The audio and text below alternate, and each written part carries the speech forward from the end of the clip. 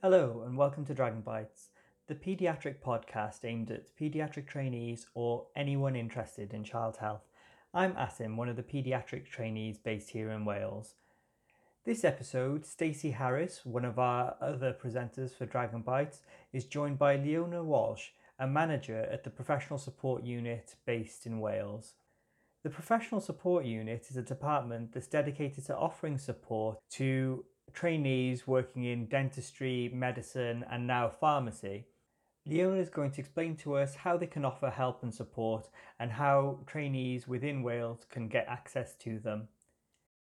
Take it away, Stacey.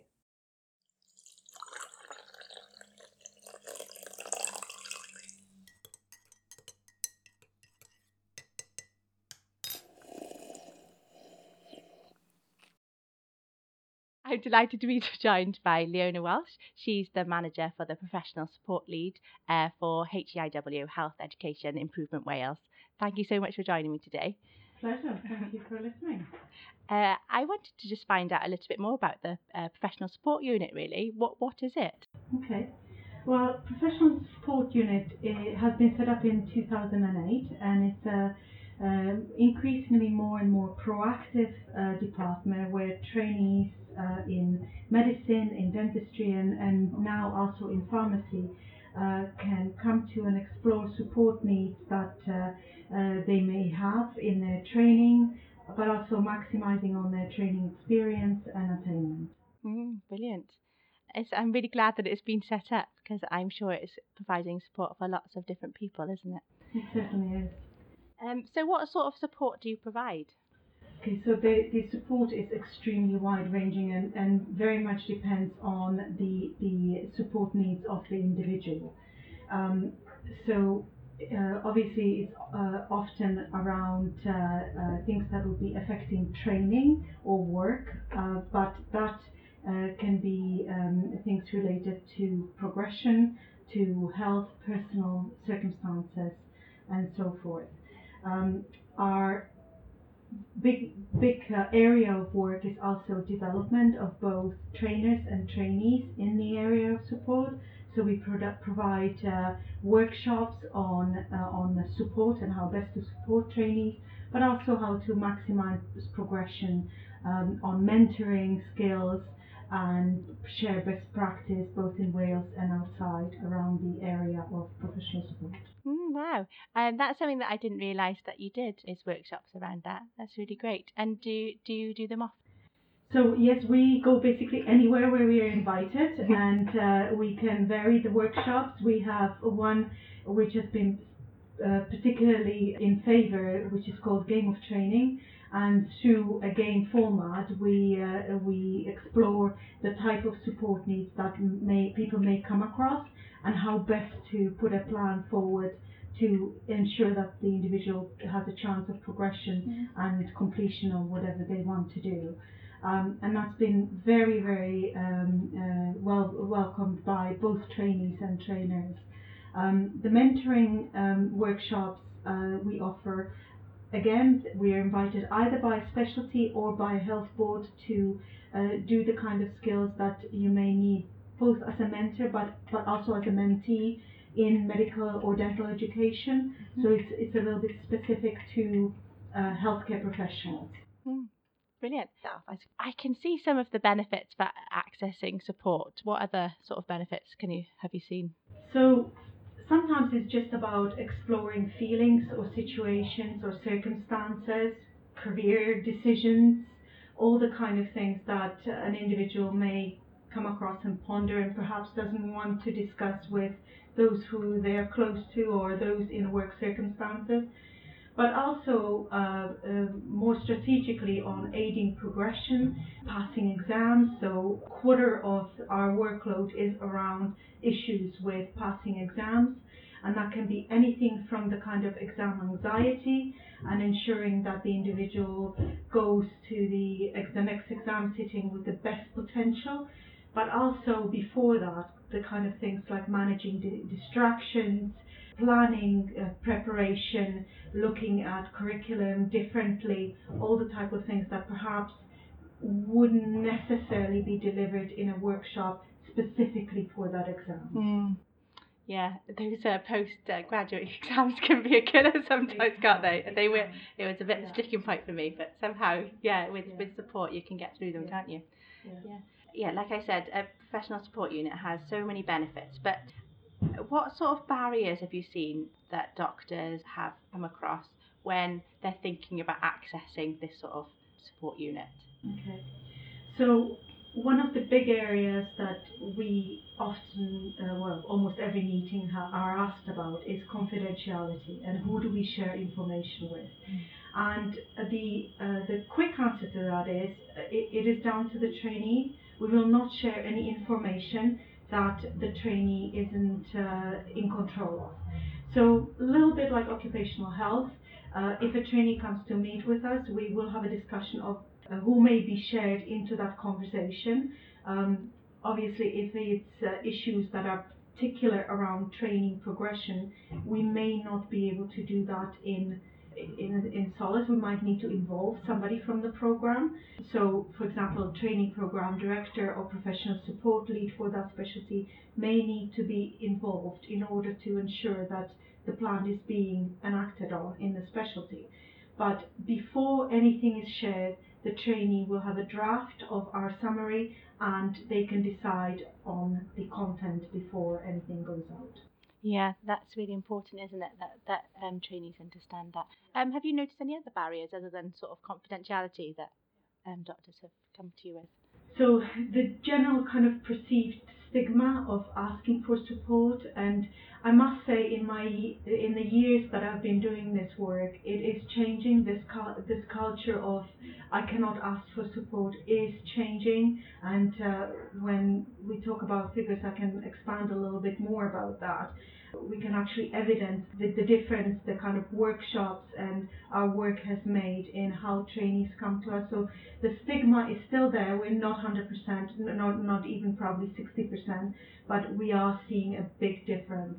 And that was one of the biggest things that when I started doing this work on why a trainee would be very reluctant to come to.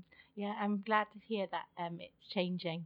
I suppose there's lots of work to be done, isn't there? Yeah, but so I was wondering, as a trainee, how I might be able to identify somebody who might need some support.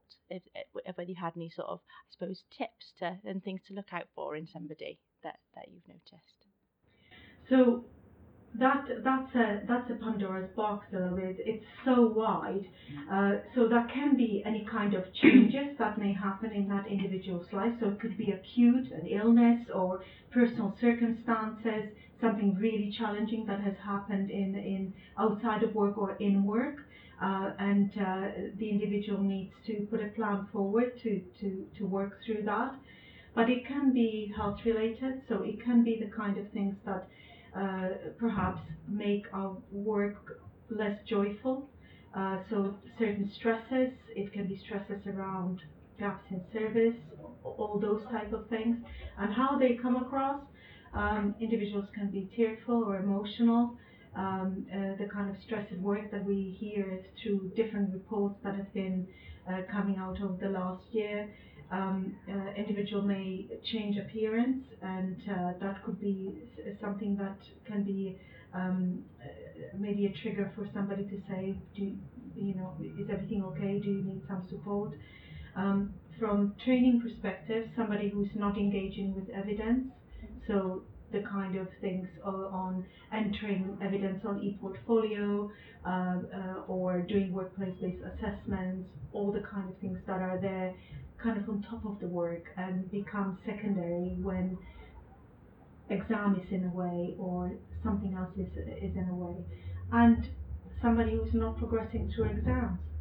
We're dealing with individuals who are used to passing exams and often come to specialty exams and find if they are not passing, that is a hurdle in itself to come across, because the fact that they've always passed is very difficult to comprehend that they cannot get through this exam all of a sudden.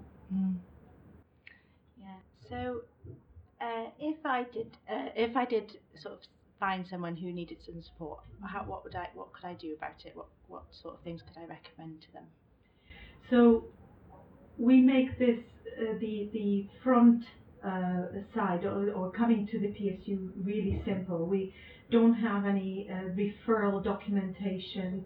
We basically ask if someone wants to self-refer, they just need to call us or email us, and same with educational supervisors. But what we stress to educators, to faculty, that they need to do that with the trainee, not outside of them. Having an email from somebody to say, so and so in my department needs help, and they know nothing about it, we probably wouldn't have, we would probably have a very stressful individual coming to us. So we work on that proactively with educators to say, sit down with your trainee, discuss why you feel that this would be beneficial, so that they go informed and not thinking that this is a punishment to go to ask for support.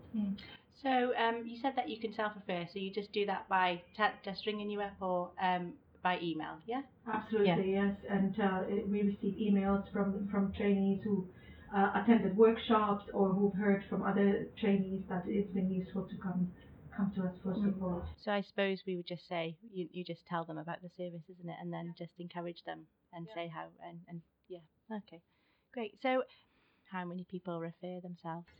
So our total at the moment, and this is going back to about 2007, is 2,064 trainees have received support. So for various things. If I tell you more specifically in the last year, so in 2019 we had 294 referrals in itself, and of those 39% were self referrals, which is a 14% rise on the previous year. And if we go back another couple of years, we had 0. So that's how much effect the workshops and the proactive work with both trainees and trainers have affected who we see and how we see trainees. Yeah, wow. Good to hear that more people are coming forward. I suppose it is good to hear, isn't it? That people, I'm sure that the need was there before, but perhaps they just didn't come forward. Is that what your feeling is? Absolutely. Yeah. We're talking about different time of year, probably 12 to 15% of trainee population in Wales will have some kind of a support plan in place. We're not talking about trainees who are not progressing. Many of the trainees we see are on outcome 1, are doing really well, but have one area that they want to improve, just like they would want to improve intubation or anything else, any kind of clinical skill. They might want to work on something that perhaps the training side, the clinical side, can't quite deliver. And sometimes, I think working on something to do with your well-being actually can make a massive difference to your clinical skills. It can change everything, can't it? Absolutely. So what you mentioned about some proactive work that's being done. What sort of things are happening? So mentoring is one of the area, but also some specialties, like in pediatrics, the trainees are being very proactive on ensuring well-being is being counted for and is a big part of the kind of educational environment, and have set up well-being days where they offer mindfulness and relaxation, yoga practice, all the kind of things that can actually make a difference on how you look on day-to-day working life, and how you can be mindful about the situations that you are in and maximize the times that you need to relax or work and so forth. Yeah, and that's great to hear those sorts of things are happening. So after someone's referred themselves, or being part of the referral process with their educational supervisor, what sort of things can they expect afterwards? So what happens? Okay, so it's worthwhile mentioning that we are a Wales-wide service, and we, whenever possible, seek to see trainees on one-to-one basis, face-to-face, wherever they are working.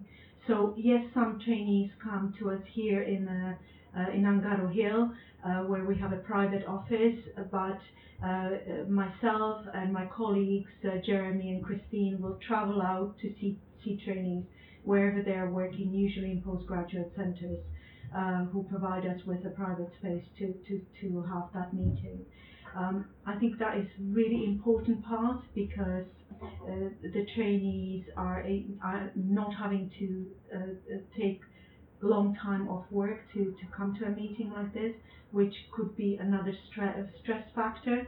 So lessening that stress is a big part of our ethos.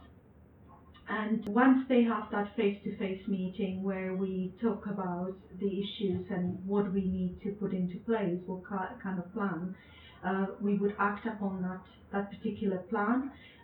We would summarize that meeting. The draft summary would first go to the trainee. We would agree who would be copied into that if it's appropriate, and then act upon that. So sometimes I might be following up with trainee once every couple of days to see how a particular plan is evolving.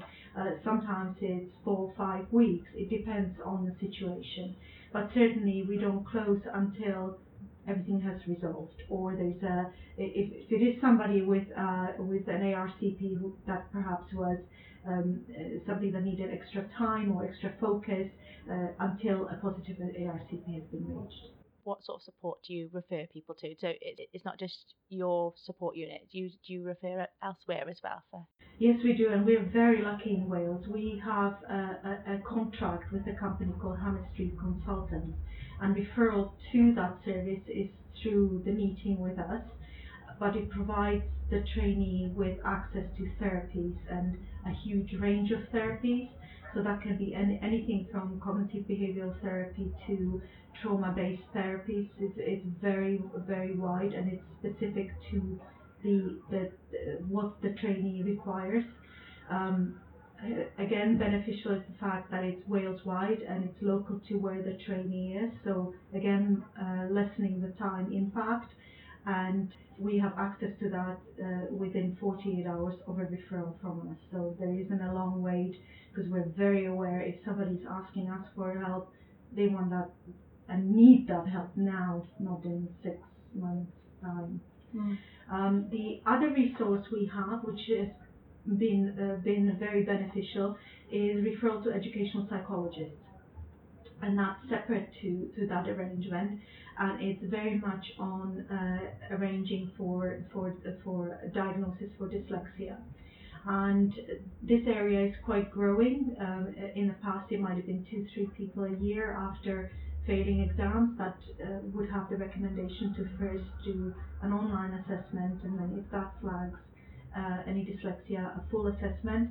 Now the numbers are going up and up, and we're finding that often individuals have thrived through their previous education, but and formed their own strategies, but it's the specialty exams that have kind of unsettled those strategies that have been in place. But we have 100% rate of passing after the assessment, help with specific strategies, and going to the exam. So really beneficial. Wow. Okay. We have ARCPs as part of our training progression, and sometimes you don't always get the outcome that you perhaps would have liked. So like for outcome 2 or outcome 3, do you get involved at any point during the ARCP process? Yes, we do. Sometimes actually myself or my colleagues will sit on a panel, either trainees sometimes request our support in the panel meeting, or the panel will suggest that we are there to make sure that support is being thought about in the panel meeting. But certainly after the process of ARCPs happens for all the specialties in Wales, we have a report where we have outcomes for every ARCP that has happened in that period. So we look at the reports post the ARCPs and any outcome 2s and 3s that have happened in that period. We then email each of those trainees to say, we notice you have this outcome. This is our unit, this is how we can help, please contact us if you wish. So there is no, you have to go to the PSU. The offer is there if the trainee wishes to take it. We do have quite a large proportion who do come, and I would say if someone is with limited time and specific needs, they've got nothing to lose to ask for that. Yeah, it's an opportunity, I suppose, isn't it, to get some help and support. Yeah, brilliant. So, do you do any support for trainers at all? So, trainers, we cannot deliver the same support as for trainees. However, we ensure that trainers have the tools to support their trainees in the best possible way. And if there are any specific needs that a trainer might have, we would be in discussion with the dean or the medical director within HEIW to see what other support mechanisms are there to offer this individual. Oh, I see. Yeah, because I think that would be quite beneficial as well to trainers, wouldn't it? Yeah, brilliant. Do you definitely have a lot of people ask. Do you have any plans for the future? Any things that you'd like to do in the next few years? So we have some immediate news. So we've been successful in expanding our team a little bit. So at the moment it's me full time, 2 days of a case manager and an associate dean on 3 sessions, which is very limited for the amount of work that we do. But we've been successful we'll be appointing a full-time case manager and another admin officer to help with the workload that we have. So I can't believe that you looked after all those trainees with that amount of sessions. Goodness me, I didn't realise. I thought your team was bigger. Wow. Okay. Did you have anything else in the pipeline? So not at the moment, but certainly we are always on the lookout of growing that. We measure our outcomes, we look at areas of development, and certainly being in HEIW, perhaps looking at being able to offer these services to other healthcare professionals, those that are in medical specialties or medical work that is perhaps outside of the training environment is another area. Oh yes, so I hadn't actually thought about that. So your service is only actually available to trainees in a training program at the moment, isn't it? Right. So trainees that are out of a program don't have. Do they have any access to any support at the moment then? Just through their employers, so occupational health and just through employers. Oh, okay. I didn't realise that. So I'm hoping to develop some resources online for anyone to go to. So for example, if somebody who's in a medical training initiative wants to access around how I improve my exam skills, there is something that they can go to access. Okay, brilliant. I've learned so much today, and I really hope that if somebody who listens to this, that they will be encouraged to see what an opportunity accessing the professional support unit is really. And I hope that you don't get inundated in a way as well, though. You have to expand your team even more. Yeah, thank you so much for having a chat to me today. I really appreciate it. Thanks for the opportunity. And thank you to Stacey and Leona for a fantastically helpful and genuinely useful podcast for a lot of us out there who might be in need of support. If you do want to get in contact with a professional support unit, there are a number of ways to do so. You can email them at heiw.professionalsupport@wales.nhs.uk, or you can just Google PSU HEIW and you'll be able to get to their website where you can find out more information. Join us again next week on Dragon Bites, where we'll be doing another field report, this time from the St. David's Day Conference in Cardiff. We're really looking forward to this. There are a bunch of really exciting speakers who are going to be talking there, and hopefully some of them will be willing to have a chat with us afterwards. That's all for this week. Thank you for listening to Dragon Bites.